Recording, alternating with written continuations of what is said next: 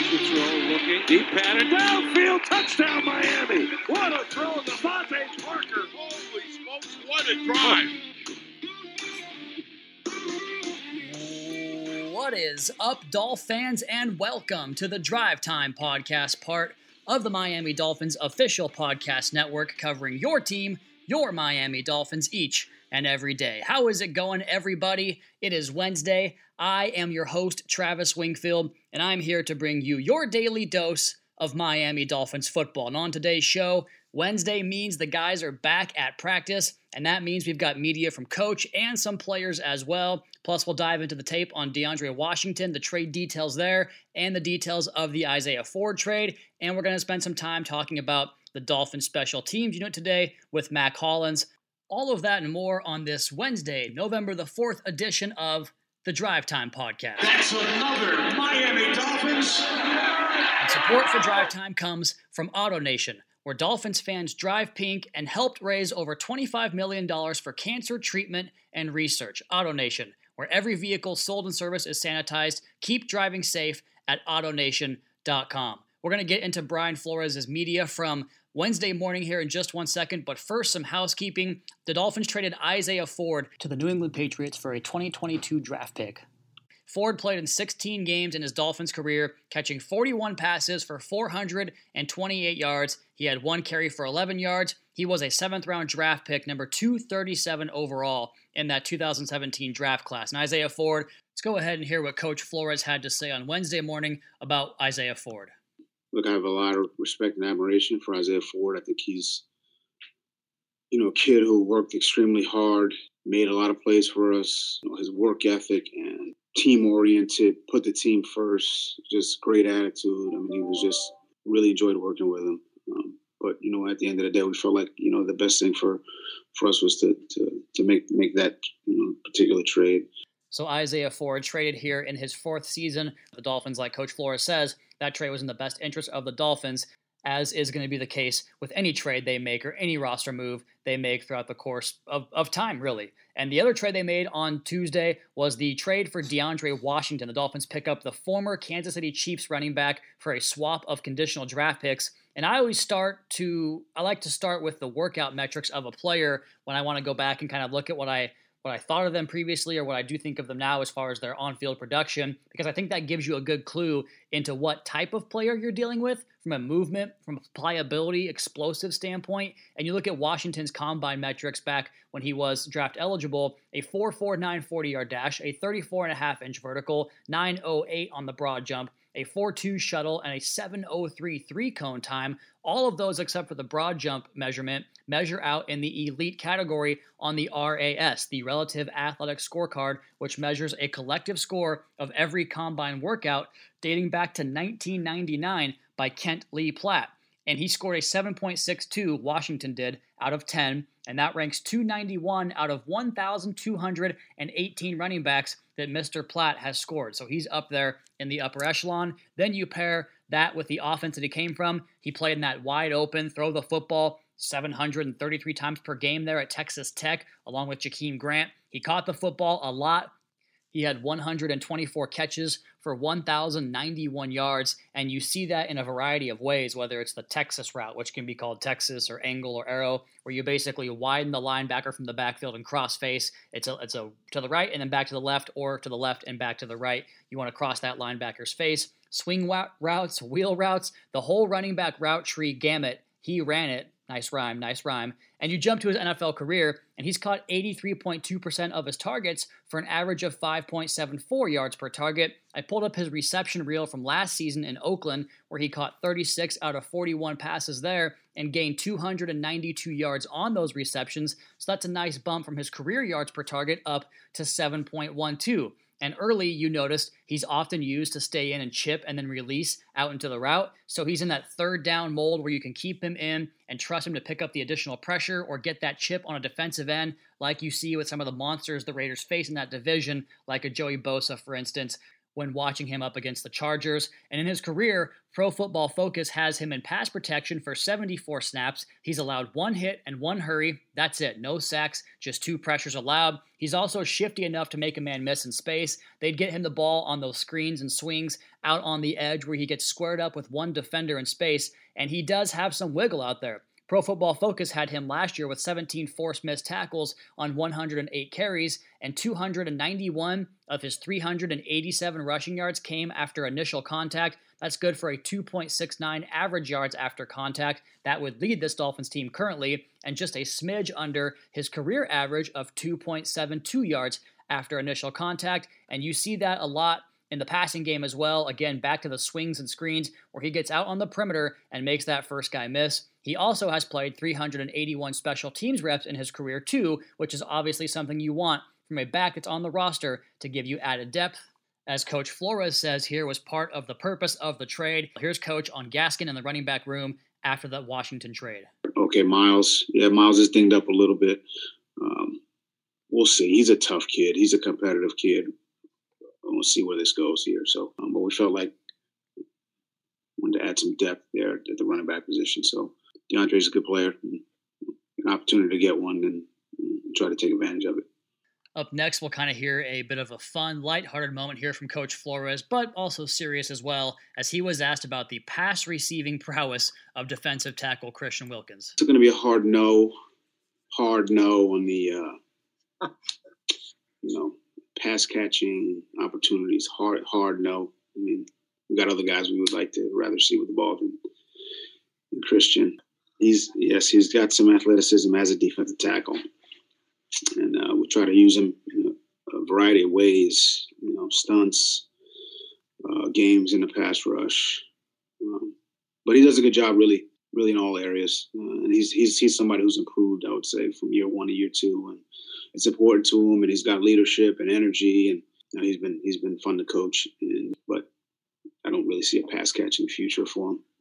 On the topic of pass-catching futures for Christian Wilkins, who did catch a touchdown pass last year, obviously had the snap at fullback this past Sunday where he helped clear a lane for a Myles Gaskin touchdown run. You hear Coach Flores talk about the athletic ability and how it creates opportunities for him and stunts and games up front, kind of twisting and working down the line of scrimmage to help create opportunities for other guys in the game. Christian Wilkins been a very good player here for 2 years here with the Dolphins. Speaking of pass catchers and speed on offense, Coach Flores was asked how speed can affect a defense and how important it is to have it on the offense with guys like Antonio Callaway, for instance, coming back off the suspension list, or a Malcolm Perry, Lynn Bowden getting more active playing time as they have in recent weeks here for the Dolphins. Here's Coach Flores on speed on the offense. Speed's hard to deal with defensively and in the kicking game. So anytime you can add that element, forces defenses to deal with that. The worst thing that could happen is, you allow that speed to,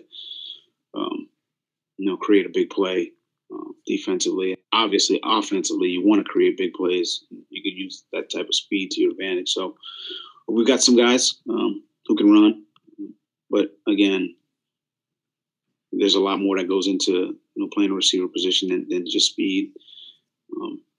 Blocking, route running, catching the football, and then getting open. Because there's a lot of fast defensive backs as well. So, up next, Coach was asked about the defensive structure or the exotic blitz looks of Vance Joseph and the Arizona Cardinals. You'll come to find out on the preview podcast tomorrow. This Cardinals defense blitzes at one of the highest frequencies in the NFL. We're going to talk about how you can mitigate that and work around that. Here's Coach Flores on the blitzing game of the Cardinals defense.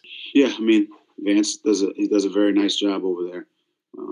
Cliff does. They got good coaches over there. They do a good job, really offensively, defensively, and in the kicking game.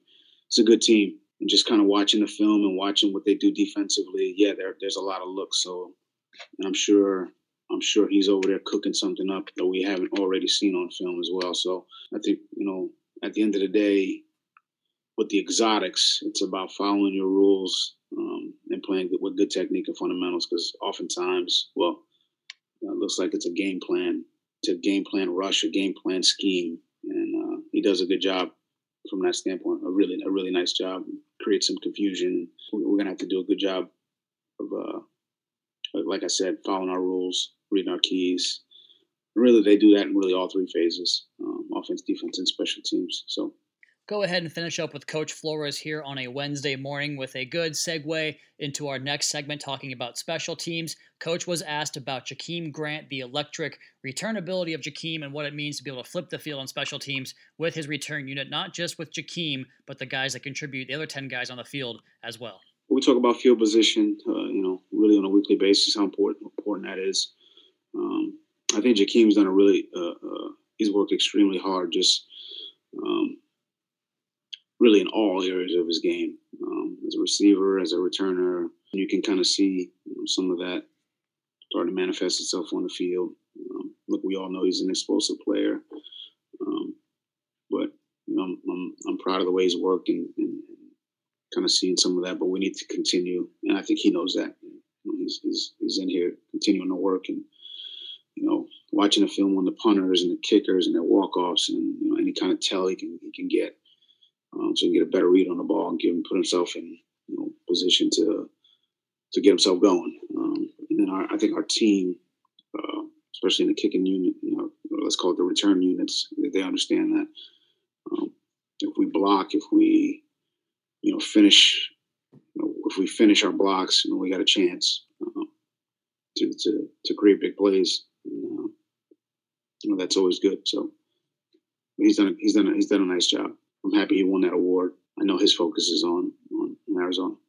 That award, of course, being Special Teams Player of the Week, going to Dolphins receiver / return man Jakeem Grant. So congratulations, Jakeem, for winning that award.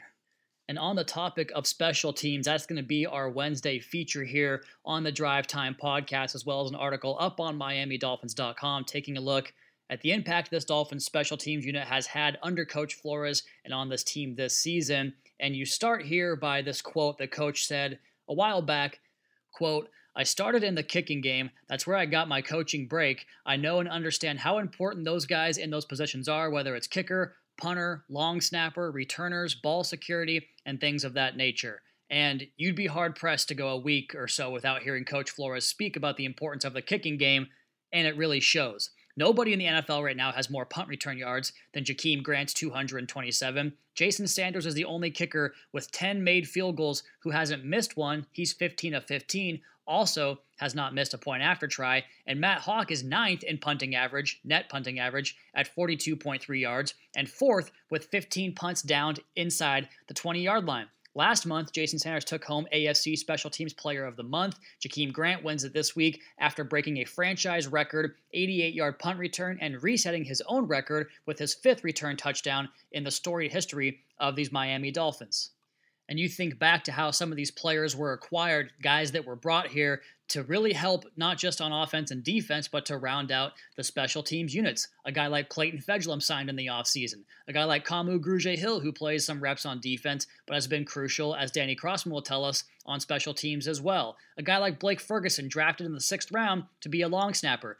The operation has been crisp this year. No bad snaps or failed exchanges between he and Matt Haack as a punter and as a holder. We saw Mac Hollins acquired in season last year, and we heard Danny Crossman talk about his strength as a gunner, crediting both he and Jamal Perry as really being guys that kind of set the table as those gunners, saying that you cannot have a good special teams unit without having your gunners down the field. If your gunners are not downfield disrupting things at minimum, you're going to have a hard time, Coach says. So plenty of factors going into why this special teams unit right now is playing so well, and the Dolphins on Football Outsiders DVOA, a metric we've talked about a couple of times over the last couple of weeks. It's defensive adjusted value over metric. Essentially what they're trying to do with that metric is remove outside factors in DVOA, and using their percentage points, the Dolphins are at a 10.5% DVOA on special teams. That trails only Baltimore, who's at 12.3%.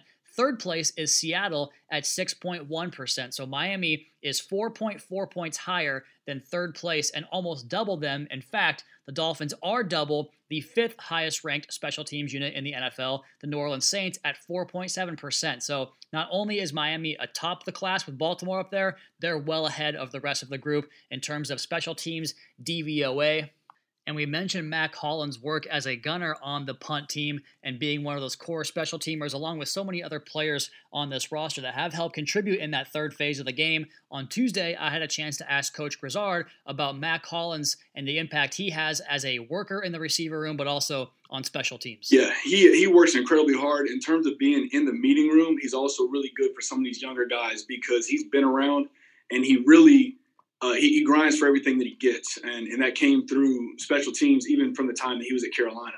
So to see that and show that you can carve out a role and get you on the field and make plays on special teams and come in and do things we ask him to do on offense as well, I think it's a great example for everybody really to see in the room. And he just brings juice every day. It's a great personality and great teammate. Speaking of that juice, I saw Mack do a back handspring, like misty twist spin move after the team got done stretching on practice on Wednesday. So talking about bringing that juice, you also heard Coach reference his time at North Carolina, and he was a fourth-round draft pick of the Eagles out of UNC. And I recall back to that draft year when Daniel Jeremiah of the Move the Sticks podcast and NFL Network and NFL Media said that he doesn't think that there's a better gunner, a better punt coverage guy, a day one core special teamer in this draft than Mack Hollins. And I think you're kind of seeing that here with Hollins in Miami. And with that, why don't we go ahead and hear from the man himself as we welcome in Mack Hollins to the Drive Time Podcast. And I am thrilled to be joined now by Dolphins wide receiver / gunner / special teams core component. I mean, I don't know how many jobs this guy has. He is Mack Hollins. Mack, welcome into the Drive Time Podcast. Thank you, Travis. I really appreciate you having me. I saw you at practice today do some form, and I'm going to butcher the name of this, but like a back handspring or like a misty flip. Is there a gymnastics background there for you? Oh no, it's just a little round off. I'll do it right after we stretch. It kind of gets me. I don't know. It reminds me to be a kid, to have fun with what I'm doing. So I do a little round off right after stretching to whatever drill we're going into, and then I start the day. That's awesome. So you do it every day then? Yeah, right after stretch. Man, I didn't even notice it. Well, that's, I guess, a bad job on my part there to not notice it. But I did notice it today. And, out there at practice, it was windy and not the best South Florida weather, but you guys still got after it and worked hard. I'm curious to ask you, Mack, because I think a lot of folks, and myself included, maybe don't really know how the week goes for a player who plays both an offensive or defensive position, but also has such a significant role on special teams. What does that week look like for you trying to prepare for both elements of the game? I mean, it just adds an element of, being able to manage your time and manage what you're studying and what you're looking at. If you look at an offensive or defensive starter, main guy, they're going to study the defense or offensive opponent really well. Whereas for me, I have to study special teams really well, but then also offense, defense for any opportunity that I get in that component of the game. So it's just about time management and knowing how to make the best decision that's going to make the team and yourself the most successful on game day. I have to imagine you learned quite a bit of that from your time back in college. And, I fancy myself an amateur draft guy, and I followed Daniel Jeremiah on the NFL Network, and I never forgot when you were coming out of North Carolina, he said this guy might be the best gunner / special teamer in the entire draft. So it's something you've kind of always taken pride in, right? Oh, yeah. I mean, special teams is how I even really made it in college because I walked on at North Carolina. Special teams is how I got really to make the team, and then my role developed as a receiver. But yeah, special teams has always been my roots.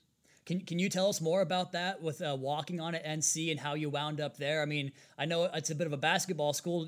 I've heard you play basketball next door. Did you have hoop dreams? Like, how did you get in that spot?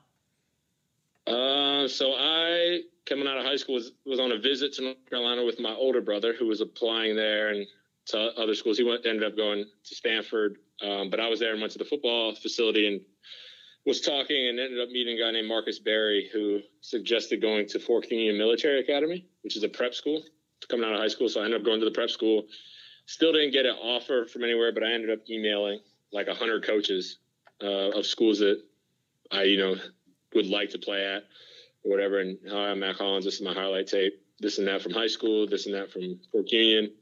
I just want a chance, and ended up getting a whole bunch of people hitting me back for just like opportunities to walk on. And then North Carolina was one of them. So walked on as a defensive back because that's where the spot was. I got into the school and they had a spot at defensive back. So I was a defensive back at the start, and then transitioned over to receiver because of a bunch of injuries, and guys had seen me play basketball, and they knew I was athletic.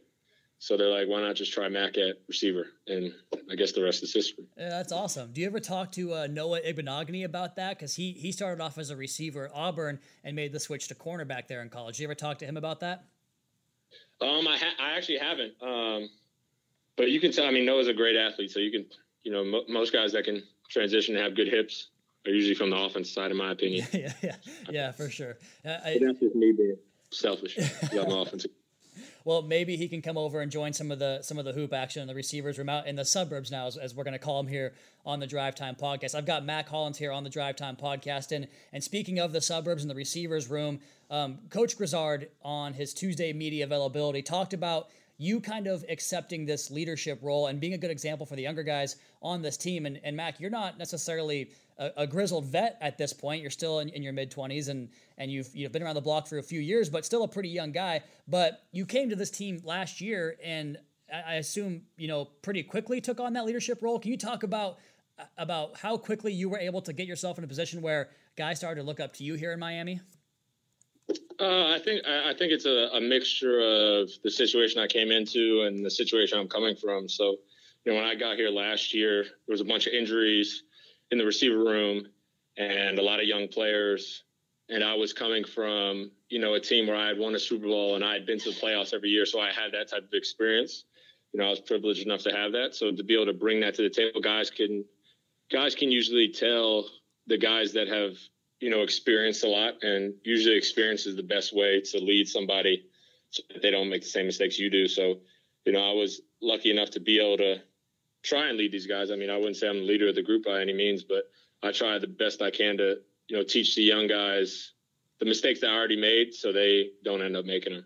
Yeah, that's, I think, an invaluable asset on any team or any place of employment in any industry. So that's cool to hear. But I want to, you mentioned you're not the only leader on that group. I'm curious to get your take on the rest of the kind of the core guys, the glue guys in that special teams unit, because there are so many of them, whether it's Clayton Fedglin, the personal protector, Kayvon Frazier, and Kamu Grugier-Hill, Andrew Van Ginkel. I mean, I know I'm leaving names off, but I'm curious if you guys have this general kind of mindset, or is it like a mantra that you guys work together off of that you take a lot of pride in with the special teams, or is it just something you can talk about with that entire group collectively and how they kind of approach the game? I think one thing about special teams is that it's more of a decision than offense and defense. Offense and defense, you can have a good play design and that'll end up being the success. Whereas in special teams, you're either going to decide that you're going to give it your all and go make a play, or you're going to decide to take a play off and something bad might happen. So for our group, I think we just have a lot of fun and we really enjoy being out there when we're out there. We don't look at it as like, oh, dang, here comes another special team snap. It's who's going to make the play. We're arguing over who's going to make the tackle and who's going to make the touchdown making block and stuff like that. So we just have a lot of fun with it and we enjoy being out there. I want to go ahead and transition back to maybe some more lighthearted stuff here and ask you first, Coach Crossman, during training camp this year, I sit up in media row, so I'm about as far from the field as you can be, but I can hear him from up there because he can yell, man. I want to know, what's it like to be on the other end of a Crossman a shouting event there? I mean, you definitely don't want to be the recipient of it by any means. Nobody likes that. But as an older player, it's, you kind of laugh because you've been in the shoes of younger guys or rookies. If they're getting yelled at, you've been in those shoes before. So you kind of laugh on the inside, like he'll fix it and be a better player because of it. Obviously you're not going to laugh out loud because it is serious and whatever he's yelling at is for a reason, but that player is going to learn from it. And I promise you, he won't make that same mistake again because of the chewing out he just got. That's exactly right. And they always say, right, if you're not getting yelled at, then the coaches, if it's better to be yelled at than it is to be ignored, because then they actually care about you and think there's something there. One more question for you about the coaching staff. I want to go back to last year with the Mountaineer shot. I'm sure you've talked about it plenty of times. Just the general vibe of how the special teams was so adaptable to taking chances and getting big plays out of it. I'm curious for you guys, does that give you more confidence that the coaches are willing to put so much trust in you guys to execute in big moments like that? Yeah. I mean, as players, we don't. I mean, it's rare, but you don't find too many players who are analyzing the percentages of getting first downs and on fourth down and stuff like that, and when to use trick plays. So for us, anytime it's fourth down and 5 or less, or anytime the game is close and we feel like we can do it, like a player is going to say, let's run a fake. And in this league, it's such a conservative league. It rarely happens. So to be on a team where we're able to run fakes and not just practice them, but actually run them, it gives the players just a little bit more confidence to go out there and go really hard on the plays where we're not running fakes so that they set up the fakes later on. Yeah, that's you mentioned right there the analytics aspect of it. I'm sure every player throws those out the window and says, let's go ahead and go for it right here. 2 more questions for you, Mac. One, it goes back to a touchdown celebration I recall you having in Philadelphia. We ever going to see the floss here in Miami? Oh, we'll see. Usually I just make up dances. I'm kind of spontaneous. That was a spontaneous one, but I got all types of moves. The guys have seen little glimpses of each of them, but you never know it all depends on how I'm feeling that day and if I'm lucky enough to get in the end zone. I want to correct me if I'm wrong here, but didn't you wind up on the Jumbotron there at a Sixers game because of that?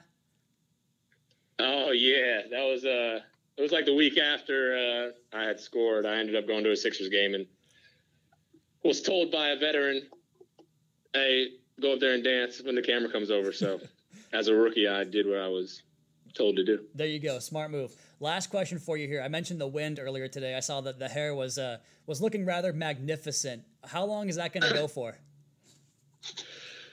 I'm not sure.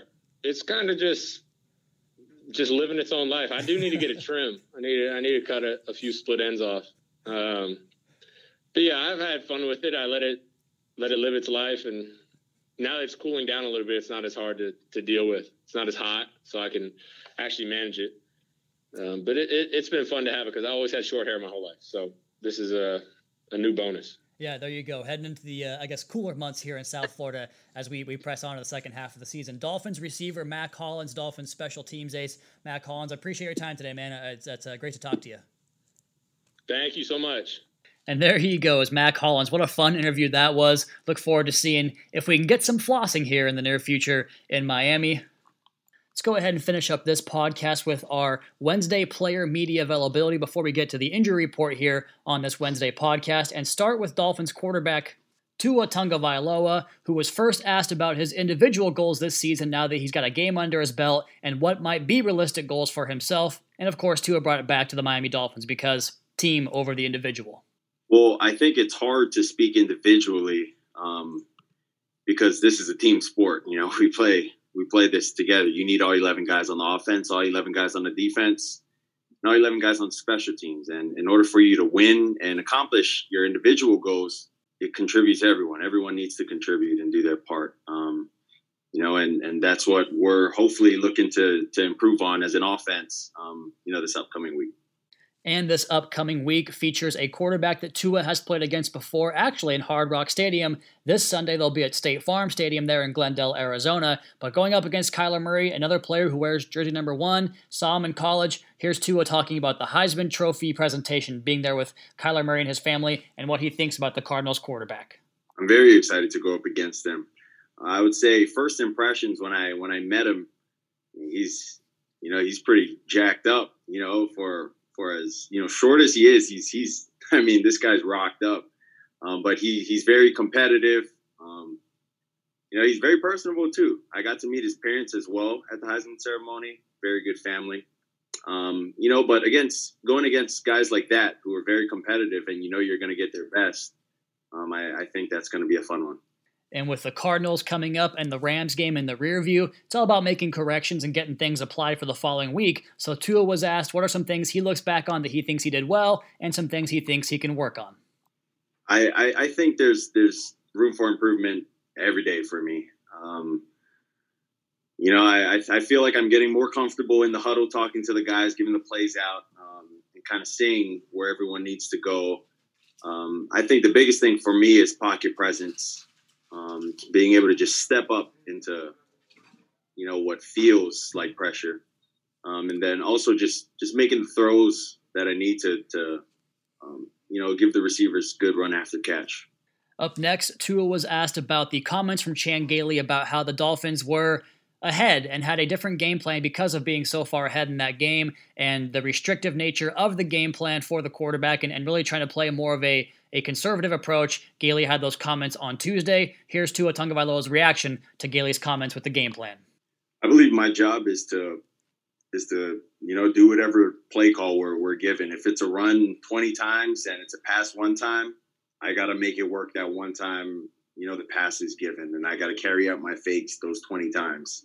But I trust, and I think our offense trusts, what Chan has planned for us offensively. And we go into the week knowing the game plan, what we're going to do, and, how we're going to try to attack their defense. But, we have full trust that whatever Chan calls, we got to go out there and do good with it. And we'll go ahead and finish up with my question for Tua. I asked him, since I previously spoke to him about learning behind Fitzpatrick and getting the mental reps, how important it is for him to have actual NFL tape that he can go back and look at and make improvements and make corrections. Here's Tua on having his first NFL tape to dissect. I think that's almost the best way, I would say. That's pretty much the best way, I think, for anyone in the NFL to learn. You can sit down and anyone can watch film, really, but being able to go in and get some actual game reps, seeing actual rotations of the defenses, and you got to make actual mic points and do things like that. I think those things go a long way in sticking in your head and knowing, okay, if this comes up, I know what my answer is. And then just being comfortable, as the games go on, you just get a good feel of the game. And then you can also get into a good rhythm. And from the guy in the middle of the offense to one of the guys in the middle of the defense, we next hear from Dolphins linebacker Jerome Baker, who first was asked by yours truly about the challenges an offense will see with taking care of a pass rush that has so many different looks and so many different ways they can come and put pressure on the quarterback. Here's Jerome on the Dolphins' pressure packages.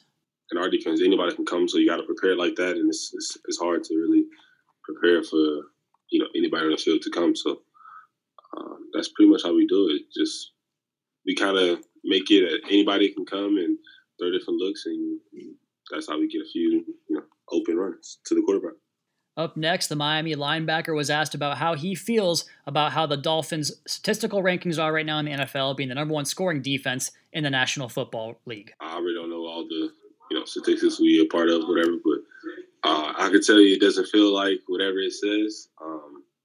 One thing about our defense is, we're pretty hungry. So every snap, every rep we have, we're definitely getting on each other. We're holding each other accountable to do better. So it doesn't feel like whatever is written on paper. So you just got to keep it up. And we truly are just taking it one rep and getting better, as a defense. And we heard Tua talking about Kyler Murray, Cardinals quarterback. How about the guys that have to defend Kyler Murray? Here's Jerome talking about the challenges that quarterback presents in Arizona. How do we prep for him? It's hard, I'll tell you that. It's very hard.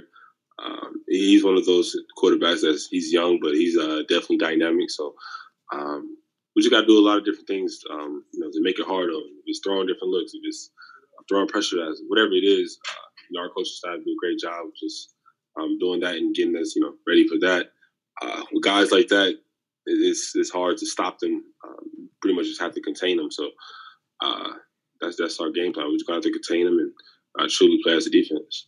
Hey, Jerome, again, just curious. You guys had 4 takeaways in the game Sunday, but a couple opportunities for more. I'm just curious if there's any razzing that goes on between you guys and for instance, Eric Rowe, who had a chance at maybe a pick 6 there, or Van Ginkel, who almost had that pick on the ball he batted up. Do you guys give those guys a hard time for that type of thing?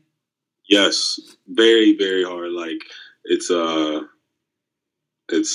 not just okay just to get the interception or pick up a fumble.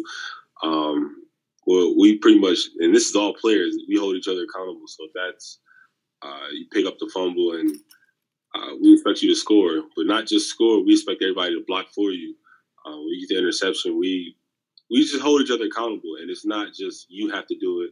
As a defense, we have to work together to score points. So that's what's cool about our defense. We hold each other accountable. We want each other to get better, and that makes it more enjoyable when the coaches don't have to say anything. And Jerome continued that thought with a follow-up question about Kyle Van Noy getting down to the 1-yard line on his fumble recovery, just 1 yard short of that elusive defensive touchdown. The one thing I say about Kyle, if you look at the video, I was the first one on him. I definitely got on him about that. We watch each other high school highlights as a linebacker core. And, everybody scored touchdowns. Everybody do their thing. So we all brung it up. You scoring all these touchdowns and all this. Why you didn't do that? But, it's just a fun way just to get on each other and just have fun with it. But, I definitely got on about that. And the shorts, that was my boy Isaiah. But it's part of the business. But, we definitely going to miss him.